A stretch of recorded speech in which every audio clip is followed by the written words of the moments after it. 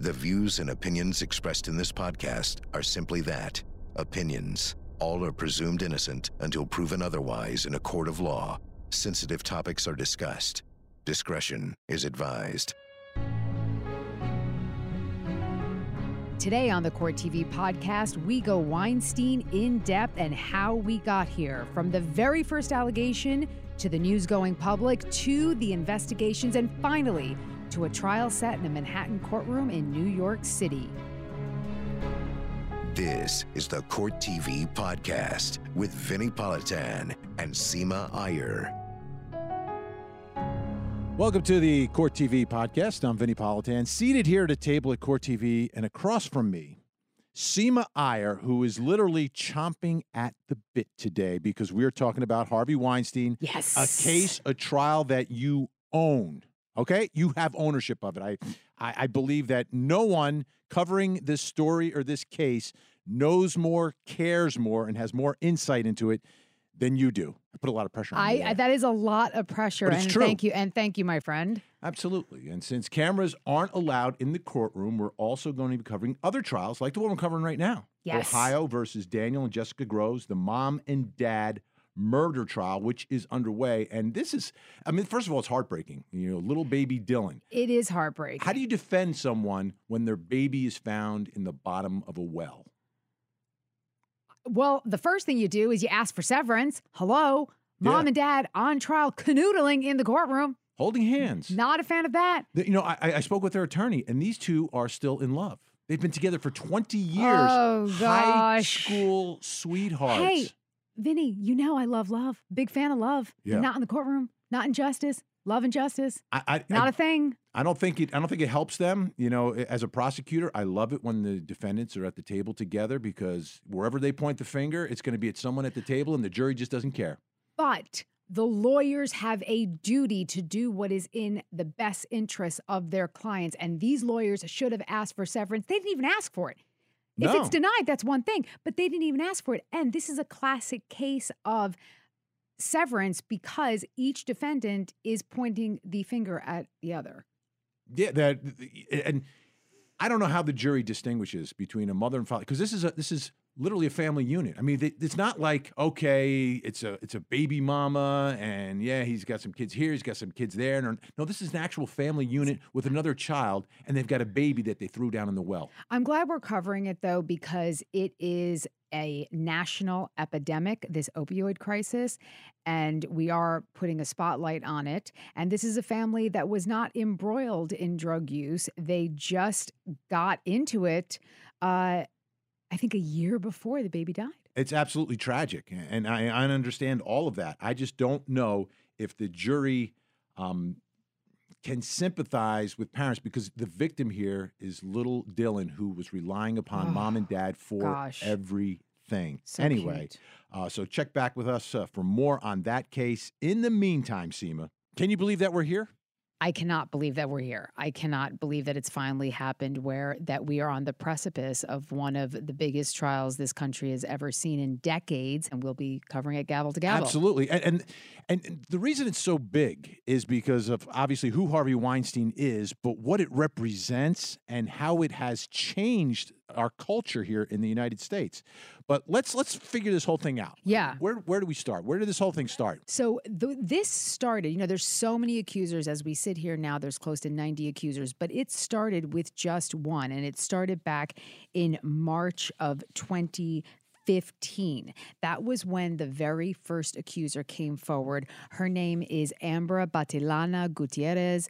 She's an Italian model of Filipino descent, and she claimed that Weinstein lunged at her breasts, groped them, and tried to put his hand up her skirt in a Manhattan office in March of 2015. 2015. This is back in 2015. She was the very first person who came forward. I never heard of it back in 2015. Why is that? Well, it took a long time before the investigation started, which we are going to talk about in an upcoming segment today. But when this happened, she was only 22 years old. She's about 25 now. Yes. And so I'm sorry, she's probably like 20, that was 4 years ago, All right? Seema So she's doesn't 26. own math. She owns the trial, but not math. So Ambra she did the right thing. She went to the police right away. She spoke to investigators from NYPD's Special Victims Division. And what they did, Vinny, they put a hidden microphone on her to confront Weinstein the next day at the Tribeca Grand Hotel. So she did that, and we actually have the transcript from that encounter from back, and this was on March 27, 2015. This is a real investigation. And this is back in 2015. This is a real investigation, but nobody knew about it because she was the only one. And it wasn't until actually many months later, so this was March, it wasn't until October 2015 when Ashley Judd accused an unnamed mogul of sexual harassment, not assault. So when Ambra came forward in March of 2015, there was nothing else going on with respect to Harvey Weinstein. So and she's going to wear a wire. She wears a wire, and she meets him at the Tribeca Grand Hotel, and this is in his hotel room, and Weinstein says to her, "I'm telling you right now, get in here." Gutierrez, "What do we have to do here?" Weinstein, "Nothing. I'm going to take a shower. You sit there and have a drink." She tells him that she doesn't drink. And this exchange goes on. He says, "Have a glass of water." She's saying to come into that bathroom. And she keeps saying, "I don't want to. I'm sorry. I cannot." He says, "No, come in here." And then she refers, Vinny, to the day before. Trying to get the confession. And she says, "Yesterday was kind of aggressive for me." He says, "I know." She says, "I need to know a person to be touched." That's what she says to him. And he says, "I won't do a thing." And she says, "I don't want to be touched." Now, again, he keeps asking her to sit with him, to go in with him. Then he says, Weinstein, it says, "Go to the bathroom."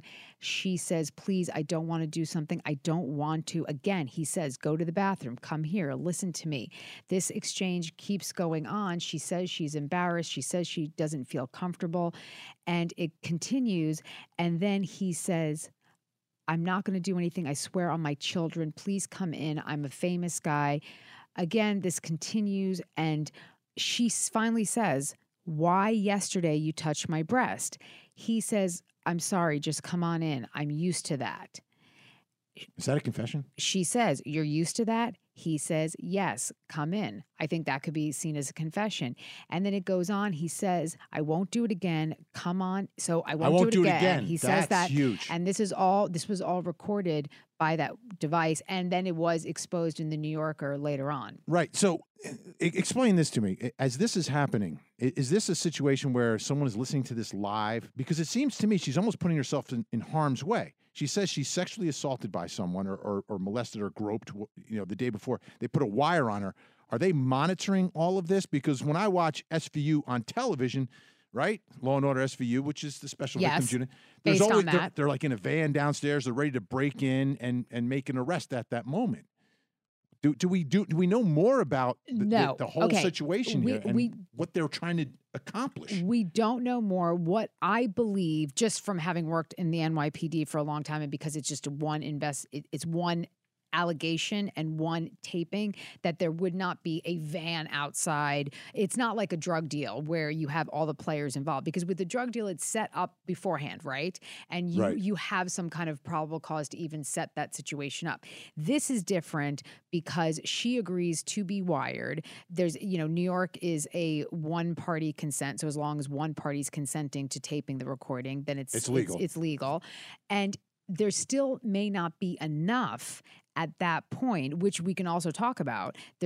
Which we're going to talk about in a second, is there enough to then prosecute him? So that's why it wasn't done live. If it was done live, that would have required a lot more corroboration before Ambra. So you heard that. Are they building a case here?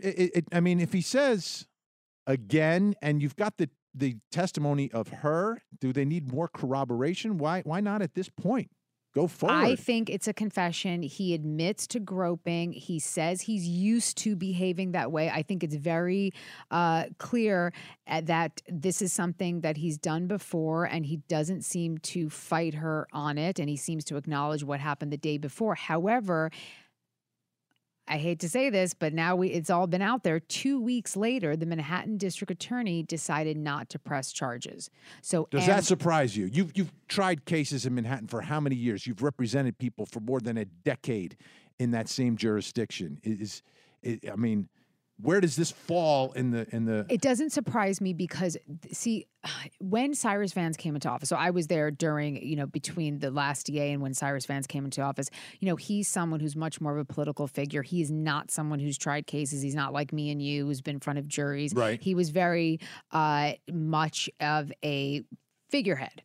And so a lot of his decisions are based on what else is going on in a particular industry. So let's look back at March 2015, Harvey Weinstein still at his pinnacle of success. Power. Right. There are no other accusers. You don't know, as we sit here today, we don't know who's contributing to what campaign and what's happening. Right. Well, let me ask you this. Let me ask you this, though. Let's say it's John Doe who did this to a woman. Oh, 100%. There would be charges? 100%. Would they even need the wire? This is already happening. Would they even need the wire, or could someone say, "Listen, this happened to me last night. This guy, touched me. I didn't give him permission. Why is he not being arrest him?" I think, yes, they would. I have had cases as a defense attorney and seen cases as a prosecutor in New York City, Manhattan, where there have been no witnesses, no fingerprints, no DNA, nothing to corroborate a sexual groping, but just a complainant, a witness coming forward saying he did this to me. So yes, I believe this could have been enough to at least started the process and charge him with a misdemeanor. A misdemeanor. Something. Yes. Something, right? I agree. All right. So that's where Ambra Gutierrez, that's where it ended at this point for her with no charges. But for our listeners and to get ready for this trial, I think it's important to know that she was the person who started all of this in the public eye. Right. But she came forward. She went to police. Now, like I was saying, back in 2015, I didn't hear anything about this, right? But when everyone started hearing about things is when two incredibly powerful articles came out. Investigative journalists from the New York Times and Ronan Farrow and the New Yorker published articles which completely changed everything in Harvey Weinstein's world and in our world. And we're going to talk about that when we come back.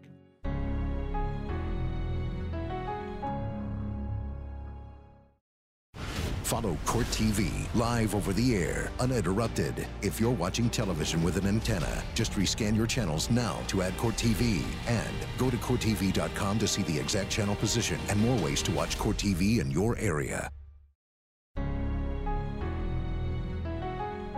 So it's the fall of 2017, October, and two articles come out that absolutely blow this story up, blow up the world and life of Harvey Weinstein, and I think basically really get this thing moving towards where we are now, which is in a courtroom. I mean, this is unbelievable that it's journalists that have to do this. Of course, but it blew up Hollywood. It blew up television. It blew up film. It blew up every major medium that we know. It blew up media because, yes, it was journalists that began this investigation into Harvey Weinstein and, frankly, his empire. Absolutely. And there's two articles. One's in the New York Times, comes out on October 5th. The other's in the New Yorker, comes out on October 10th. And I'm going to start with the Times article because if you look at it big picture, right, they're talking about an investigation, and I'm going to read directly from the article. An investigation by the New York Times found previously undisclosed allegations against Mr. Weinstein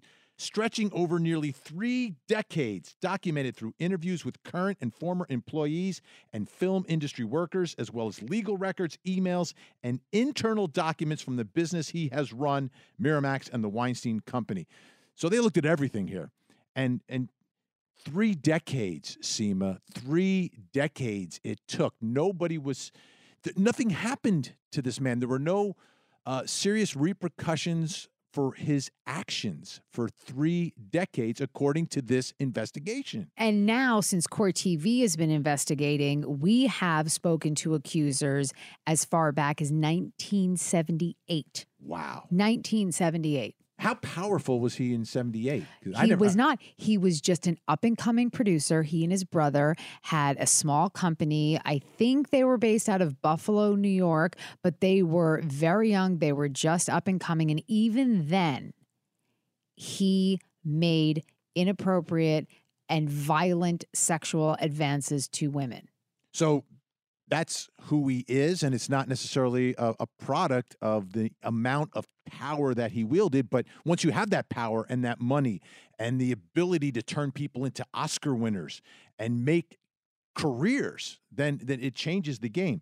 What's interesting, what I found here first, is that the New York Times points out in the people they spoke to, there's sort of a common narrative that the women have told them, that women would report to a hotel. Right? He'd have a meeting and it would be in a hotel. And of course, it's about work or apart. And then they find out that things are a little different once they get there. Sometimes he's like wearing a robe. Sure, yeah. Asking for massages. There are a few hallmarks: the hotel rooms, the bathroom, the robe, the shower, the massages, a lot of accusations involve his belly and rubbing of the belly. So there are these hallmarks that just almost create a pattern. Right. And what's persuasive to me from the Times article is that they talk about these women didn't know each other. So yes, you're getting stories from different. It's one thing if like there's a story in the public and then there's a potential that someone could give a copycat story. Right. But these women range in ages from their 20s to their 40s. They're in different places. They don't know each other. Yet the story just seems so common. It's so cliched. And also, it's totally cliche, but it's also, when you say range, there's a range of between assistants and actresses that are well-known, actresses that are completely not known, producers. I mean, there's just a gamut of occupations, ages, and types. Now, what we have to understand here, and I think this has to be, and this kind of gets mushed together sometimes when you start talking about this type of behavior, about the line between harassment and criminal sexual behavior, because there's a distinct difference, right? You can harass someone and not break any criminal law, but you could be sued civilly for that harassment. And usually the law recognizes the line between harassment and criminality is often touching, is often the physical contact. And then the unwanted, exactly. How about though, just the fact I invite you to my hotel room, I'm walking around in a robe, and suddenly I'm naked in front of you. That's a good question. Right? That is a good question. I think it could rise to the level of criminality, but still under the harassment. And harassment in most states is either a violation, which is not a crime, or a misdemeanor. So I think that's a very important part that you're bringing out for our listeners, and that is the line. So that when you're doing something like that, that's the line. So in the New York Times article, there's a lot of discussion about, I would say there's more discussion of the harassment than the criminal behavior. There is some in the New York Times You know article. why? And we're going to get into this in the next segment, is because it took a while for people to come forward. Even though the articles were there and people were talking to the journalists, the criminality and those accusations and those investigations did not come. Think about it, Vinny. We just talked about our first accuser, Ambra Gutierrez, in March of 2015. And now you're talking about the journalists' investigations, which did not come out till the week of October 5th, 2017. It took over 2 years for all of this to unfold. Now, in the Times article, one of the headlines was Ashley Judd is mentioned in it, right? And she says, again, the massage, she refuses. He suggests a shoulder rub. She rejects that. He steers her towards a closet, asking her to pick out clothing for the day, then towards the bathroom. Would she watch him take a shower? So that type of behavior there, that's not criminal. a criminal allegation. Right. And so, necessarily. So in Ashley Judd in October 2015, when she accused him, it was of sexual harassment. And that was it. But then later on, she added to her lawsuit defamation. Now, just recently, in January of 2018, her sexual harassment lawsuit was dismissed in Los Angeles federal court, with the judge ruling that the allegations did not fall within the scope of the statute that she sued under. However, she has a defamation claim against Weinstein that he blackballed her after she refused his advances. And that part of that action, that civil federal action, is continuing.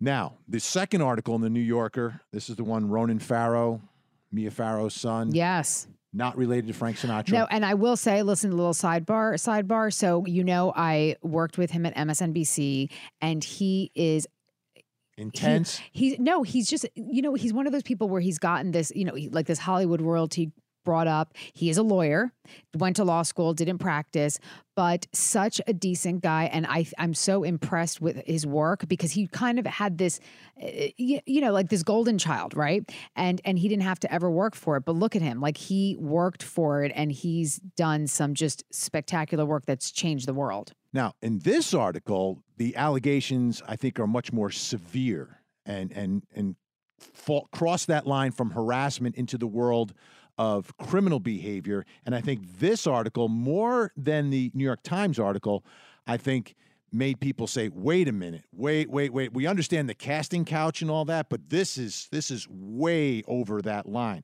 For example, Asia Argento? Asia Argento. Okay. Italian film actress alleges that Weinstein told her to forcibly perform oral sex on her. And she feared that Weinstein would crush her in the business, that she would be done if she didn't do it. Right. You look at the total numbers that they put together in this article. Ronan Farrow says he was told by 13 women that between the 90s and 2015, Weinstein sexually harassed or assaulted them. 3 of the women told me that Weinstein had raped them. So this, I think, woke everyone up and said, wait a minute, this guy is not... We're not talking about, hey, sleep with me, you get a part in this movie that's going to make your career. No, this is someone forcibly taking advantage of women. Yes, and the assault part, Vinny, it ranges from misdemeanors where there's only a 1-year max in prison to felonies where you could get life in prison. And in fact, Harvey Weinstein is facing life in prison. Now, there is a response that they put from Weinstein in the article, and in fairness, this is going to be a big part of the case too. It reads, any allegations of non-consensual sex are unequivocally denied by Mr. Weinstein.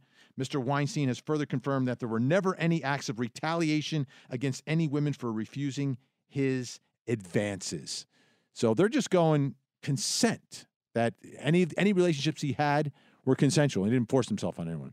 And from speaking to the lawyer for Harvey Weinstein, I think that is what's going to happen at trial. Now, those articles, the New York Times expose, the New Yorker, that is what propelled not only national investigations, Vinny, into Harvey Weinstein, but international. And we're going to talk about that next.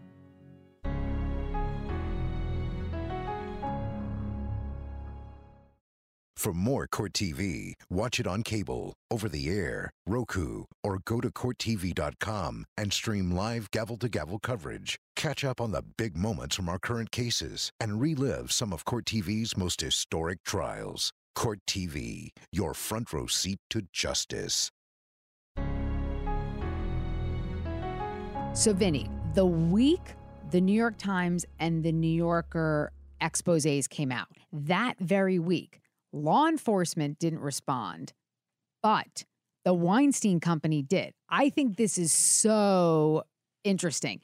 On October 6, 2017, so that's the week between the October 5th and October 10th articles, the Weinstein Company orders an investigation of allegations.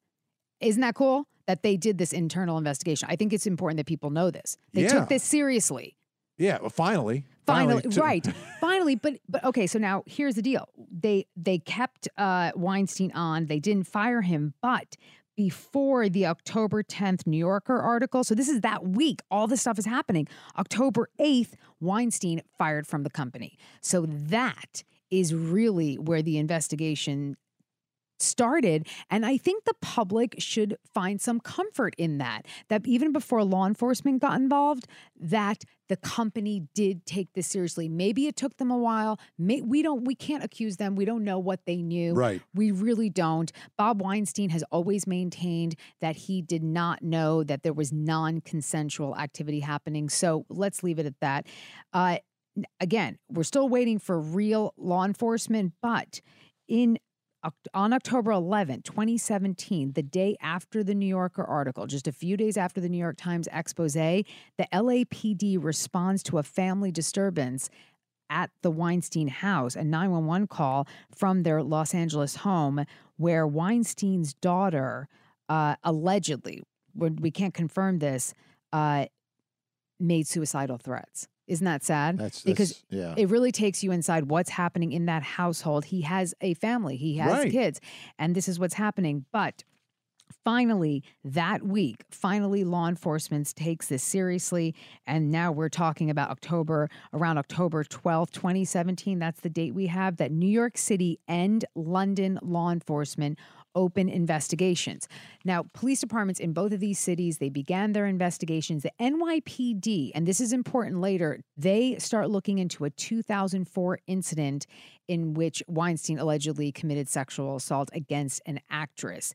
That actress is Lucia Evans. Her case was ultimately dismissed because of this inappropriate police investigation by the detective. His name is Detective Nicholas DeGaudio, and he had some information that a witness provided. He didn't give it to the DA's office in time, and ultimately that charge was dismissed. That same day that New York City and London opened investigations, Rose McGowan finally, after alluding to Harvey Weinstein doing something wrong to her, that day she gives his name. Exactly. Exactly. So these articles seem to, because the number of people involved just in these articles, I think, gave power to individuals to come forward and name names and not fear the repercussions that if I say something, my career is over. Yes, but do you think that's okay? Like, what are your feelings about the fact that journalists are acting as investigators and investigators aren't? Right. Because NYPD knew this. But yeah, absolutely. And that's, to me, that's problematic. But there's two parts of this. I think the other part is you need, just like in the R. Kelly case, you need victims to come forward to try your cases, right? So in this case, I can understand, and this is what the articles talked about, that the women talked about, that there was such a fear that my career would be over if I said no, if I said anything. How can I? And it's so cliched, but it's so true. And this but now that he's outed, right, and everyone knows he no longer has any of this power. It's all gone. But remember, you were saying this, and this was in our offices, about Mira Sorvino. We were wondering what happened to her. She was a hot commodity, a huge star, and then she just disappeared. Right, because she said no. She said no, and she stopped getting parts. Yeah. And Ashley Judd claims the same thing. Now, just a few days later, just about a week after New York and London started investigating Harvey Weinstein, the LAPD begun their investigation, joining cases from New York City and London, and they confirm that on October 19th, they met with an Italian actress who says that Weinstein sexually assaulted her, where? In a hotel, and that was from 2013. Now, at that point, she was the sixth woman to accuse Weinstein of criminal sexual acts. Criminal sexual acts. And yes. Again, we have to, because it just gets much, don't you feel like it gets conflated all the time, the behavior? And again, you've got to make, there's a difference between criminal behavior and sexual harassment. Neither one of them's good, right? Neither one of them's good, but sexual harassment does not get criminally prosecuted. So where that line is, so when we talk about accusers, there's two types, but this is the sixth alleged criminal behavior. Right. And so again, That's a because lot. because harassment can be civil, that is why as we sit here today, Harvey Weinstein has both civil and criminal allegations or cases against him, and he has both federal and state cases against him. Now, a civil rights investigation was initiated just a week after that, October 23rd, 2017, and that was by the New York Attorney General. So again, more investigations are picking up in different type of jurisdictions where we're talking about federal. Now, let me ask you this. Why do you think they do these investigations? Is it because it's a headline case or do you think that, hey, this is something that needs to get done? CYA. Cover your ass. I think everybody's covering their ass now. I think everyone was freaking out because because of the New Yorker and the New York Times, that put Cy Vance, Manhattan District Attorney, in the spotlight saying, wait a minute, you knew this in 2015 and you did nothing and you shut it down in 2 weeks. They didn't have to arrest Harvey Weinstein back in March of 2015, but they certainly could have opened an investigation. There was no time limit to do that. They could have just been investigating him, but they didn't. They just shut Ambra Gutierrez down. Yeah. So that's why the New York Attorney General gets involved too. Everybody said, you know what, we need to start taking this seriously. And how can the LAPD not take it seriously? He's based in LA. We're talking about Hollywood. And now a special task force was then assembled in November of 2017, and that was by the Los Angeles County District Attorney. So they also got, more involved, not just on the police level, but on the prosecutor level as well. So when we say investigation, what do we think's taking place here? I mean, do they already have leads? Are they seeking leads? What are they doing? And this is what happened with, Detective Nicholas DeGaudio, you know what? I don't want to say this for sure, but I have heard reports that he actually went overseas to investigate and speak to victims. So when you say, what are they doing? I think they're taking detectives from the Special Victims Unit, and they're going through every name they can find of accusers, trying to speak to accusers, trying to speak to employees, trying to speak to family members, trying to speak to former assistants. I don't know if I said that already, but, just as many people as possible. That's what I think an investigation is. And what's the danger here also from investigators? Because Harvey Weinstein is extremely famous, extremely rich, or was rich. I'm sure he's still got money. But how do you, once it becomes public, right, and it's a thing now, right, how do you interview people, investigate a case where there's an incentive for some people to perhaps falsely Love make claims? the question. Love the question. Love the answer. Okay, here it comes. You cannot lead your accuser. You have to ask open-ended questions. You can't ask leading questions. And I think it's really important. And there are techniques where they teach investigators, police officers, how to question victims of sexual assault, because if you put any word, like, for example, did he grope your breast? You can't do that. You have to ask, like, what happened? What happened next? Where did it happen? What happened next? Don't say, like, did he take you to a hotel room? Was it in a bar? Did he give you alcohol? Like, you got to just be like, what happened next? What happened next? What did he look like? What did you look like? Really open-ended. Kind of like a direct examination in a trial. You can't, if you lead them, then it becomes, what's the problem? Like a cross, yeah. Exactly. So the investigations continue to move forward. In February of 2018, New York Attorney General sues the Weinstein Company for civil rights violation. So this ends up including the entire company. And finally, on May 23rd, Weinstein becomes the subject of a federal investigation. And then 2 days later, Friday, May 25th, 2018, Weinstein turns himself in and criminal charges are filed against him. And there we go. That's when this really starts. And on May 30th, just 5 days later, a grand jury indicts Harvey Weinstein on 2 counts of rape. Took a lot to get there. And that's not even the end of it. And when we come back, we'll discuss all that has happened since.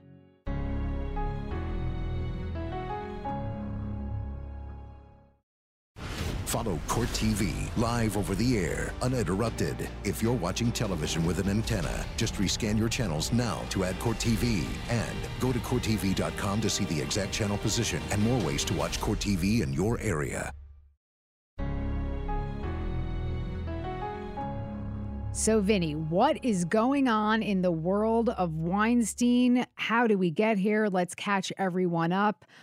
First issue is why the delay in the trial? Yeah, I think the case got stronger for prosecutors. I think that's the takeaway from all of it, because now you've got more witnesses who will be testifying. But it got stronger because the prosecutors got desperate, Vinny. They got desperate because they only had 2 accusers on the original indictment. One was from 2006, one was from 2013. The 2013 accuser, we still know her as a Jane Doe, okay? And the 2013 accuser allegedly had a consensual on-again, off-again relationship with Harvey Weinstein. So It's harder to prove. Well, that's much more difficult. Much more difficult. So prosecutors need some star power. Very well. I don't think you necessarily need a celebrity. You need a credible witness. And this person may be, in fact, both. Annabella Sciorra, she was proffered to testify as a prior bad act witness in the original hearing, which took place on April 26th of 2019. But then what they did was they brought her in, they put her in the grand jury, and now she is a supporting witness for the top charges of predatory sexual assault. Right. And I'm being serious when I say star power, okay? I have seen the power of celebrities in a courtroom. Usually they're defendants. Yeah. And many times that helps them. I mean, there was a point at Court TV where there was a streak of celebrity after celebrity that was walking out of the courtroom, including Robert Blake, Beretta, who said, I could not have killed my wife because I was in the restaurant getting my gun because I left it at the table. Okay, that was the defense. Anyhow, so the power of celebrities, just because they are people who I think the general public, we have a natural inclination to kind of like them and want to believe them. Sure. And there's just something that happens when you put a celebrity in the courtroom. Now, Annabella Sciorra is a celebrity. And in your analysis, I would argue that Harvey Weinstein is not, because he hasn't been an on-camera presence, unlike a Bill Cosby. So we have not been raised to have affection for Harvey Weinstein. We just know him. Not America's dad. No. Not even like America's. I don't think he's America's stepdad. Or Uncle Buck or whatever. Bad uncle. No, he's bad grandpa, whatever you want to call this guy. No, he became famous for being infamous, right? I don't know if that's even proper English. Sure. No, yeah, that's exactly it. He became famous because of this controversy. This is how the rest of the public got to know him. People, the insiders in Hollywood and people who watched perhaps the award shows like very buffs. closely Yeah. may know who he was or who he is. But for the life of me, I think many members of the public probably couldn't pick him out of a lineup before this. Yeah. But Annabella Sciorra, I mean, she was in The Sopranos. Come on. She was in The Sopranos. I know, but see, the greatest I don't television program of all time before Court TV went back on the air. You give people credibility just for being part of Italian programming. Really, I mean, that's it. No. Or Law and Order. The greatest. I think she was in Law and Order as well. But it was. That's right. Yeah, that's right. The greatest television show. Well, I would say greatest scripted show, because our shows on Court TV are unscripted. Okay, because I was going to say then I'd argue with you. The Bachelor is the greatest show. Better than Court TV? Look at that. Honestly, yeah. She just went and there. you know who'll back me up with that? Who? Ted Rollins. Oh, Ted Rollins, who takes naps before The Bachelor so he can stay up late. That is unreal. Okay. You two are out of control.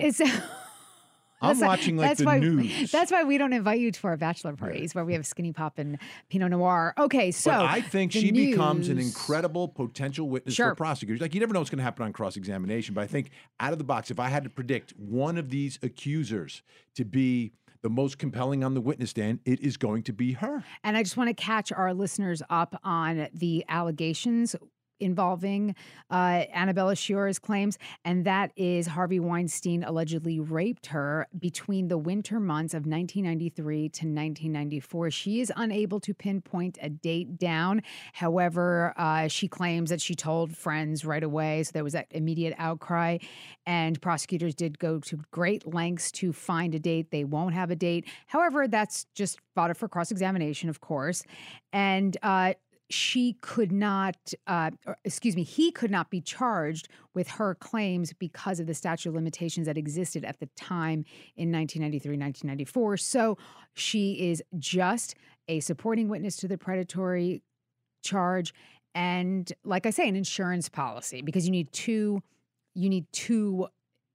victims to believe. This jury has to believe two people in order to find him guilty of the top count, which he faces life in prison for. That's the big one. I mean, everything is at stake here. You know, this is not a trial where, oh, okay, if he's found guilty, he'll get a slap on the wrist or there'll be some. No, he's facing life in prison. That's unreal. When you think about it. And life in prison, gone forever. And now we know he's facing a lot more than life in prison. You could add on to that. Okay, so during the first day of pretrial conferences before jury selection of the Harvey Weinstein trial, the Los Angeles District Attorney's Office does a press conference and announces 2 felony counts of sexual crimes against Harvey Weinstein.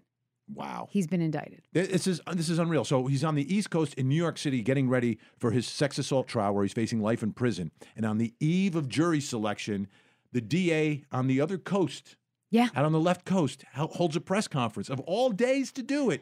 Holds a press conference to announce more charges against Harvey. Not helpful at all. It was already the top story in the news, but now it becomes a bigger story. So for every potential juror that was walking through the door in New York, this now has the potential of them understanding or hearing the name Harvey Weinstein. Exactly, because, okay, so you get jury service notice, right? And you're going to 100 Center Street. So you don't know what floor you're going to be on. There are 15 floors. Actually, there are 17 floors in that building. But you could be on any floor. You could be across the street. There's 100 Center Street. Across the street is another criminal building, 111. You could be in either building on any floor. And you may even be removed from the Harvey Weinstein story. You may not even remember that it's on. But then you get that alert. All of this, it's blowing up on people's phones, on the nightly news, on the national news, morning radio talk. I mean, it is everywhere, which is problematic because it's right on the eve of jury selection. And this is the thing. I think in some strange way, and I always say this, Seema, that this could potentially help the defense. How? Because who's going to be left? Who are the people that are going to be fair and impartial, or people who have not heard about this? These are people that are oblivious to what's happening. Like homeless people. Not necessarily homeless people, but just people who are very removed from all this. And it was the same effect in the Casey Anthony trial. That thing was so huge, but who they were left with for that jury were people who came in as reasonable doubters. There was like a presumption of reasonable doubt in the way that they were hearing this evidence and the burden of proof. And I think the same potentially could happen here because of all the publicity. Who has not formed an opinion about this? And those people are going to be absolutely better for the defense. I hope they can find them. Okay, but let me just add a little bit more information to these LA charges. Now, originally, Court TV, we have been in touch with the LA DA's office for the past few months, and we got information that they had 6 cases they were investigating. And then we heard it was 8 cases. And then during actually the holidays, I had been in touch with the deputy DA in charge of this case, Paul Thompson. And I didn't know it was going to come out right when it did. But when it came out, there are now 2 charges, two accusers. The accusations are that Harvey Weinstein committed crimes against 2 women in a 2-day period in February of 2013. Interesting. One of those women is a prior bad act witness in the New York trial. Wow. So this is crazy. So we're going to get a preview. She'll be testifying in the New York case, not as an accuser/victim, but as another victim. Yes, sir. But not charged in the indictment. But then when the case comes back to L.A., she's the victim of the case. Yeah. It's powerful. It's better for New York than for L.A., though, because when that case is tried in L.A., all of a sudden she's been cross-examined once already, and then she'll have to make sure all of her versions of what happened is very consistent, which is difficult for anyone. Even when you're telling the truth, it's difficult for your story to be exactly the same. Especially when it happened so long ago. Wow. Oh, and here's something else interesting. This woman, the same woman, I want to just let me be clear. There's two women, and one of the women told like 3 people when it happened. So that really helps her story. So how do you think all of this, big picture, how all of this plays? Because all of these cases are relatively old. They're not new. It didn't happen yesterday. So that's right. So how difficult do you think that will be for prosecutors to explain to the jury? Because to me, that is the key to the prosecution case. You've got to explain that to them, let them know why. For over 3 decades, rape, trauma expert witnesses are allowed to testify to educate the jury about this syndrome that is experienced by victims of sexual assault. It is not new. This is like DNA. People get it. People understand when you are almost under the spell of your perpetrator, right? And Harvey Weinstein it's more complicated because it's not just someone who committed a sexually violent crime against you, but someone who had control over you, perhaps financially or career-wise or career prospects. So all of this will be explained to the jury. Dr. Barbara Ziv is on the prosecution's witness list to testify about that.